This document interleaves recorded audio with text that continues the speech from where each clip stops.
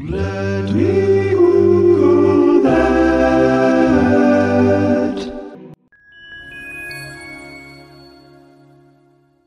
This call-in, which was really great, presented me with ample opportunity to stare at majestic sand dunes for several moments, which turned into maybe an hour. And an episode this short really shouldn't have taken me this long, but I spent a lot of time oohing and aahing and wondering how fast I could get to Western Australia. Specifically to Nambung National Park, which is 2 hours inland from Perth, which is on the western coast of Australia, and is home to a number of marvelous flora, fauna, and these somewhat freaky-ass limestone uprisings. So the pinnacles, as they are known, are basically these 10-foot-tall stone projections that are coming out of the desert and sort of make this particular piece of the park's landscape look a little bit like how every sci-fi movie ever has depicted Mars.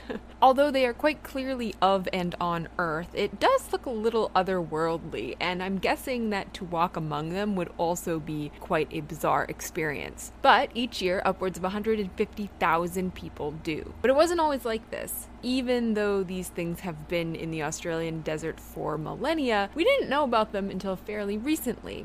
And of course, it didn't take long for them to become a tourist attraction, but I digress. So these limestone pillars rise up from the ever-changing with the wind sandy dunes of the desert, arranged in such an erratic yet somehow grouped way that it appears not so much that they are something, but that they were at one time something. And when they were first discovered, and the earliest records of this are from Dutch explorers that make note of them going back to at least the 1650s or so, it was assumed that they must have been the remnants of some kind of lost city. But it wasn't until several centuries later in 1820 when Philip Parker King kind of discovered them again, as those earlier records hadn't really gotten that far and anybody who knew about them had long forgotten about them by then, that they became part of protected land. They didn't become part of the national park until the 60s, and that was sort of when everybody started to know about them and would go to visit them. Now, when I say people didn't know about them for a long time, what I actually mean here is that white people didn't know about them for a long time, because the Aboriginal tribes had quite an established relationship to the desert and everything in it, which included the pinnacles. In fact, as lore between two rival tribes went, the stone formations were believed to represent enemies who had been caught hunting on the other tribe's land and were taken out by the Lords of Dreaming, which is part of what anthropologists refer to as dream time when talking about the Aboriginal belief system, which, side note, I would really love to do an episode on, but I really want to find somebody to bring on to talk about it. So if you're an anthropologist or you know one, let me know. Anyway, in the same way that you might say that clouds look like, an elephant or some other critter, many of the stones have been nicknamed because of how they're shaped. And they're all shaped quite differently. So there's the turtle and the sea lion, and even one that appears to be the shape of Casper the Friendly Ghost, which would be my favorite. Now, it's not like they're man-made sculptures or anything. They haven't been carved out of the land by anybody. The pinnacles were shaped over the course of many, many years by the natural processes of Earth, namely a lot of wind.